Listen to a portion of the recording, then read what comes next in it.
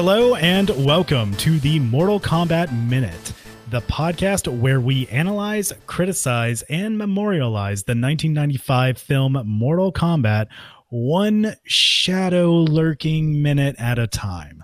I'm Phil Casper from philcasper.net. I'm the shadow lurking Spanish from GameFixShow.com. And we are on minute number 15. This minute starts with Johnny Cage looking at Art Lean in disbelief as the spooky boat approaches. And it ends with Liu Kang looking off the deck of the spooky boat. Spooky boat. I like it. Yeah. The spooky boat. Obviously, from the last minute, you did finally see the red eye, right? You did see that. Yes, I finally saw the red eye from what you noted last minute, which very good find. For some reason, I just never caught it. No, you're fine. What about the wing? Isn't it the wing was weird, right? I don't know. Was weird. Wing was weird. Okay, but it's fine. It could be a wing. It really doesn't take away much, but I did obviously want to, point it out. Right. But as we see the boat, you said that Johnny Cage and Art Lean kind of look at each other.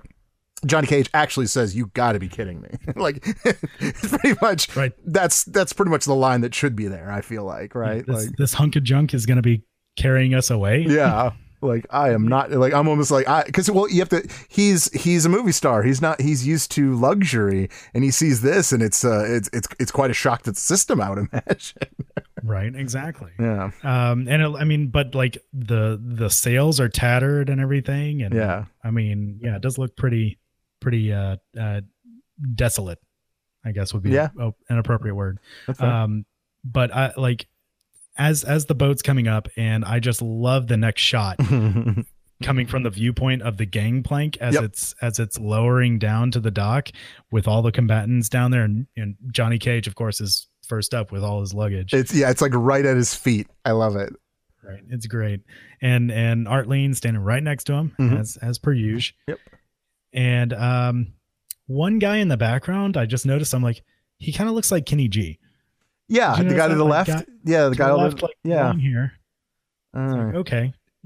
But there are significantly fewer combatants in this shot than we noted in the previous minute. Where it's almost like 30 people. Here, I'll go first again this time. You ready? Yeah. So, sure. Not counting Johnny Cage and Art Lean, I got 10. Ooh, I have significantly more. What? Where do you see those people? So it, like really far into the background. There's 13 people coming out of the shadow. I didn't see and that. Then in like the mid background, there are 3 more people. So then that's 6. And then the Kenny G line, we have another 3. So that's 9. And then 2. And then let's see, 10, 11, 12, 13. So I'm counting 13. Now I'm kicking myself. Okay, so I was off by 3. All right, but I do see exactly the 3 you're talking about, the 3 that I missed. So okay, that's fine. Okay. Whatever. But yeah, I mean, like so we have this shot, and then we move to more of a wide shot of all the of just the pier again, sparks flying, more sparks, of course, more sparks. Yep.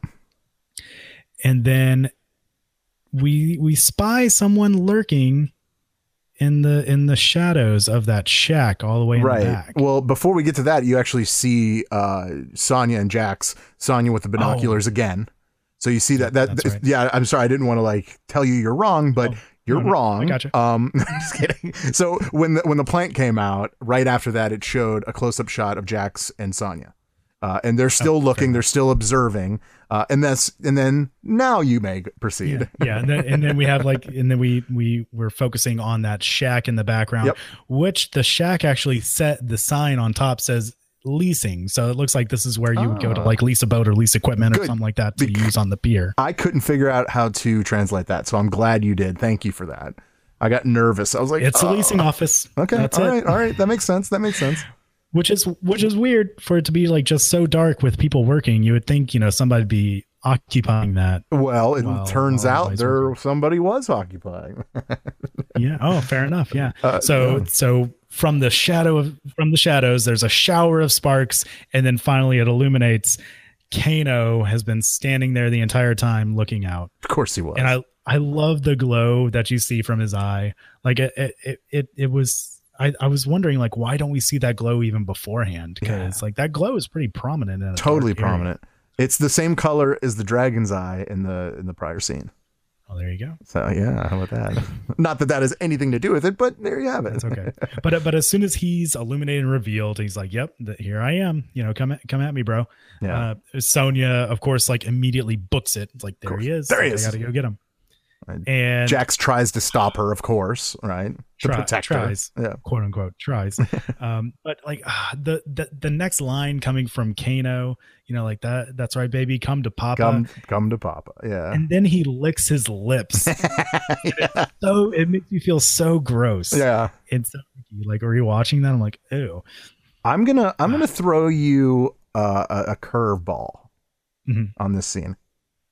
Do you believe that's Kano? It like the actor playing Kano, no, or do you mean? Do you think that's Shang Tsung? Oh, I hadn't thought of that theory. Because once we get on the boat, who do we not see on the boat? We don't see Kano. And who do we see? But that's yeah. We see Shang Tsung. That's jumping a couple minutes ahead. That's fair. I'm just saying. I do like that theory. The good theory. That is pretty interesting. I had never thought of that before. Yeah. But anyway. I mean, like, I don't see why it. Well, but even then, I don't see why it would be Shang Tsung. Once again, if we're going off the theory that, you know, Shang Tsung can only shapeshift into the people whom he has already absorbed the souls of. That's fair. In the video game, that's not exactly true. So I could see either way, either explanation to be correct. Although I'm very when it comes to Mortal Kombat, you know me as being a big believer in just the video game story itself. Right. So I see that as like Shang Tsung can do that. Although Shang Tsung did turn into his Johnny Cage's what's his name? Sensei. But I mean, I guess maybe if in your thing we would assume that he killed his sensei. Yes, but exactly. In mine, he just acted like he was him. Okay. That's where I'm at. So, yeah. So we both have our own little fan theories going on. I like it. I like it. But like as Sonya's booking it towards the boat, you know, and then Kano is going up the gangplank and and boarding the boat. Yep. I love Jax's just like, Sonya, don't get on that thing. Hey, Sonya. Yeah. Like, I don't know why he's whispering. He should be yelling. It's almost like he's they're kind of undercover and they don't want anybody to know that they're there. I think that's more of a thing, you know. For me, it seemed like he was almost like Willy Wonka in the Chocolate Factory. Don't stop. Being like, no, yeah, don't stop. Come back. So that's kind of funny. Yeah. I look at it like they were trying not to give away their location. I think that's their position. Yeah, their position. Because in the script, Jax is hesitant, saying like, "Hey, we don't have a warrant to get on the boat." That's true, or whatever. And Sonya said, "I'm not one for paperwork." I don't know why that line stuck with me from the script. Well, she's not. That's fair. She's not. But anyway, back to the actual movie though. We go back to a wide shot of Sonya running into the fog. Oh my God. I have to point out one thing about that real quick. Do it. She is an awful on-screen runner. Oh, like Nicolas Cage awful on-screen runner. And that's saying a lot. I don't know if you've ever seen Nick Cage run on in a movie. It's awful. I have to say, I have not really paid enough attention in movies to judge actors and actresses by their running style. Oh yeah, dude. On-screen running to me is like bread and butter, man. Like I see that and I'm just like, ooh, learn to run, Spanish, bro. Dude. Yeah, right. Learn to run. But anyway. Well, okay. So I can see why you were distracted with the way that Sonya was moving. Mm-hmm. On the other hand, I know where you're going with this. Yes, I know where you're going. Was the ship moving? It was. It was totally leaving. Yeah, exactly. Because whenever I absolutely first saw this movie, I thought like, no, that has to be an optical illusion. The ship can't be moving. She's running towards it. She's about to jump on it. Like I figured it was an optical illusion because, you know, smoke machine guy left the smoke machine on and billows of smoke are just coming out. And, you know, just because the wind has caught the smoke now, it's making it look like the ship's moving farther away from the dock. But no, as I was rewatching this minute, like the shot stationary. So I put my finger on the boat and I put another finger on the dock for reference. And then I played the movie with my thumb. Yep. And yeah, sure enough, the boat is actually moving. And what I love it because the scene right before she's running towards the boat, you see Kano walking up the ramp, and literally the very next scene, like, I mean, from that scene to this scene is her running and the boat's moving. So in that whole time that he's walking up that ramp, I guess the ramp was gone. Maybe it was retracting or something. It was already like retracted. Look what happened. I don't know. But yeah, of course. So I don't know if listeners are annoyed with me constantly referencing the script. I love it. No, I think it's good. Different perspective on it, because from the script, like Jax and Sonya are still on their stakeout while they're already starting to cast off the boat. Mm-hmm. And then Sonya spots Kano already on the boat. He's already on the deck. So he wasn't even on the dock anymore. He was already in the boat, and the boat is already casting off and about to go. And Sonya's running and then jumps onto a line that's currently being cast off to swing onto the boat. Yes. Maybe. So that's how she gets on apparently in the script. I have no idea how she gets on in the movie. It's almost not important. She's going to get on. Yeah. That's the thing. We're not at that point yet. That's fair. We don't know whether she gets on. I don't know. Well, I've only seen this 1,000 times. That's fair. Me too. I do want to point out that when you see the boat, you actually see both wings in this case. Oh yeah, you do. So like, and like a really good shot of it too. And then you can also see like the eyebrows, which is actually, that's actually right on when it comes to the logo itself. Is like the dragon has like these weird kind of like things that protrude out like from its eyebrows. That's very good. Like I like how they did that because that looks right. The wings still throw me off. The boat actually is probably one of my favorite like pieces in the whole movie for sure. I just love the architecture, the structure, mm-hmm. I guess would be the proper term for it. But from there we transition to actually being on the boat, mm-hmm. and it's all flooded with blue light. I don't know where this blue light's coming from. I was gonna mention that. But I like the use of the blue light though. It just, I guess it provides like a nice, it's a little soothing almost in a way. Like it's kind of like the calm before the storm, it seems like.